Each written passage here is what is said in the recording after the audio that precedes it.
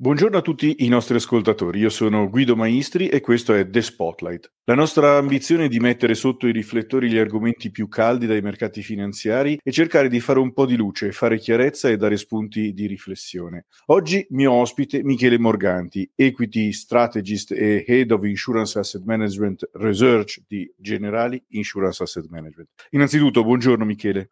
Buongiorno a tutti. Michele, dopo un 2022 turbolento, questa prima metà del 2023 è rimasta all'insegna dell'incertezza sia sui mercati obbligazionari che sui mercati azionari. Le banche centrali sembrano non aver ancora esaurito le loro azioni e il nemico numero uno, l'inflazione, sembra essere ancora piuttosto resiliente nonostante i vari rialzi dei tassi.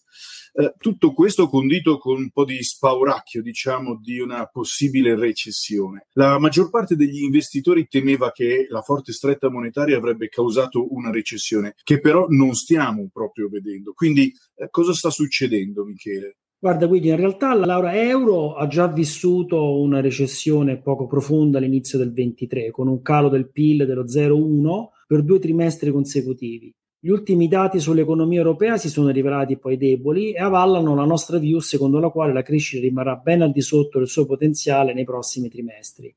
Inoltre, la tanto sbandierata ripresa cinese post-Covid si è rivelata deludente. La vera anomalia sono gli Stati Uniti, dove il PIL è salito ad un ritmo annualizzato del 2% nel primo trimestre. Riteniamo che anche i dati del secondo saranno probabilmente più o meno simili, il che è degno di attenzione dato che i tassi della Fed sono aumentati di 500 punti base negli ultimi 15 mesi.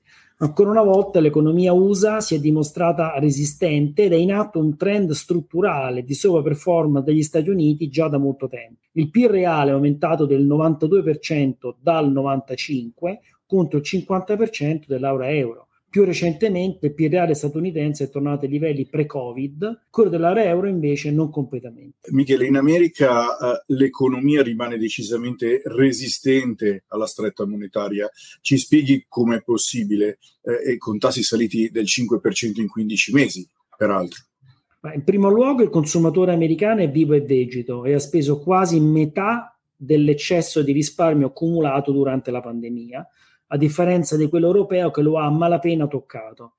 In secondo luogo, negli USA i settori solitamente sensibili ai cambiamenti dei tassi di interesse, come l'edilizia abitativa e beni durevoli, si sono dimostrati solidi. Il 2022 ha evidenziato una crescita modesta per l'edilizia residenziale, ma negli ultimi mesi abbiamo assistito ad un rimbalzo delle vendite di nuove case, dei prezzi e della fiducia dei costruttori, nonostante i mutui trentennali si aggirano intorno al 7%. A ciò si sono sommati gli effetti ancora positivi dei colli di bottiglia logistici del periodo pandemico, i bassi tassi fissi bloccati degli ultimi anni e il piano statale per infrastrutture, l'Infrastructure Act.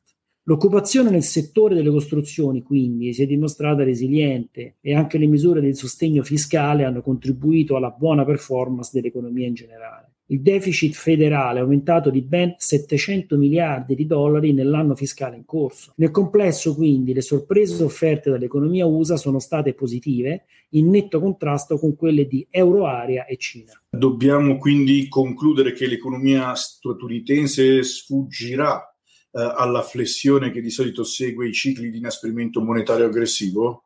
Prevediamo ancora l'inizio di una recessione non grave alla fine del secondo semestre, ma il mercato sta progressivamente scontando uno scenario economico Goldilocks invece, quindi crescita senza inflazione. Le previsioni di crescita statunitense e globale sono state riviste al rialzo in modo piuttosto aggressivo per quest'anno, mentre il consenso sta tagliando le previsioni per il 24, ma non di molto. Infatti gli utili sono visti in forte ripresa, soprattutto negli USA, dove gli analisti per il 24 e il 2025 prevedono una crescita superiore al 10% annuo, il che è abbastanza elevato. Allo stesso tempo, le attese implicite nei prezzi di mercato sono ottimistiche e indicano che l'inflazione si normalizzerà rapidamente.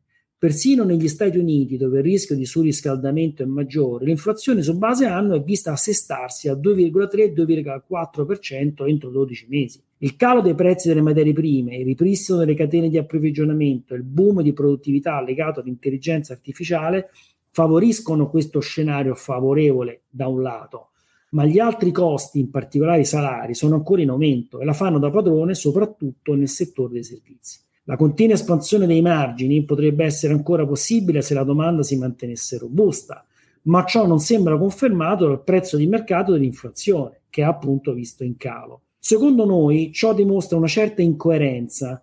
Le banche centrali non vinceranno la battaglia contro l'inflazione senza una maggiore riduzione dell'occupazione e della domanda finale. I fallimenti nel frattempo nel settore credito stanno aumentando e quindi le nostre previsioni di crescita sono inferiori al consenso. Michele, queste incongruenze come si riflettono sui prezzi di mercato? Innanzitutto voglio sottolineare che nonostante i rischi geopolitici che il recente mutinamento di Prigozhin potrebbero aver aggravato e malgrado i rischi economici in questa fase del ciclo, la volatilità finanziaria è notevolmente contenuta, in particolare nel credito, nelle azioni e nei cambi. Ciò rafforza l'idea che gli investitori tendano a credere con convinzione crescente in uno scenario favorevole. Allo stesso modo, i movimenti degli spread a yield non sembrano in linea con i rischi economici e con l'aumento dei default, che è ancora più evidente nel mercato dei prestiti.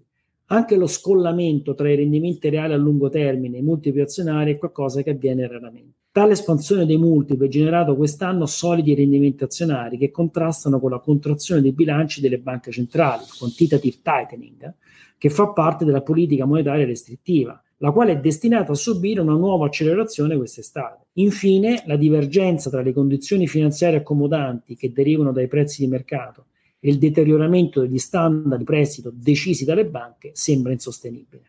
Michele, per concludere, come sempre, quali sono i suggerimenti di asset allocation? Allora, le incongruenze di cui ho parlato rendono l'equilibrio finanziario piuttosto instabile. Vediamo valore assoluto negli elevati rendimenti reali a lungo termine statunitensi e anche valore relativo nell'inflation break-even statunitense rispetto a quello euro. I rendimenti obbligazionari sono orientati al ribasso anche se non di molto. Rivalutiamo i titoli di Stato e i quasi governativi che dovrebbero beneficiare di un restringimento degli spread swap. Riduciamo il nostro overweight nel comparto investment grade e restiamo sottopesati nel credito high yield. Rimaniamo difensivi nell'azionario sia in termini di allocazione che di stili e fattori. Sfruttiamo le basse volatilità per rafforzare le coperture. Il rischio principale per le nostre view è uno scenario di boom and bust in cui la resilienza della domanda costringa le banche centrali ad un'ulteriore stretta, causando una successiva crisi. Grazie Michele per essere stato con noi anche oggi. Dai temi che ci hai raccontato, il messaggio che mi porta a casa è che la cautela negli investimenti resta un tema ancora centrale nella costruzione dei portafogli dei nostri clienti. La nostra idea è di concentrarci su governativi euro, dove può essere anche il caso di iniziare ad allungare un po' la duration del portafoglio e sfruttare il bilanciamento di portafoglio tra duration e spread interessanti che troviamo sui titoli corporate investment grade, ma anche su titoli con rating AA. Su queste asset class, Generali Investment Partners e Sycamore Asset Management hanno sviluppato alcune strategie con track record robusti. Ulteriore diversificazione la possiamo costruire attraverso l'utilizzo di strategie alternative multi-asset come quelle di Planisware Investments, oppure con strumenti che aiutino a decorrelare gli investimenti rispetto ai mercati. Strategie in grado di dare un maggior livello di diversificazione come quelle di Lumina Investments. Il giusto equilibrio tra opportunità di rendimento e decorrelazione dei rischi. È in momenti di equilibri instabili come quello attuale che si percepisce la solidità dell'ecosistema di asset manager specializzati come il nostro. Non mi resta che ringraziarvi per essere stati con noi all'ascolto di questo nostro podcast e vi ricordo potete trovare ulteriori episodi ed approfondimenti sul nostro sito web www.generali-investments.com e sulle piattaforme di ascolto Apple Podcast, Google Podcast e Spotify.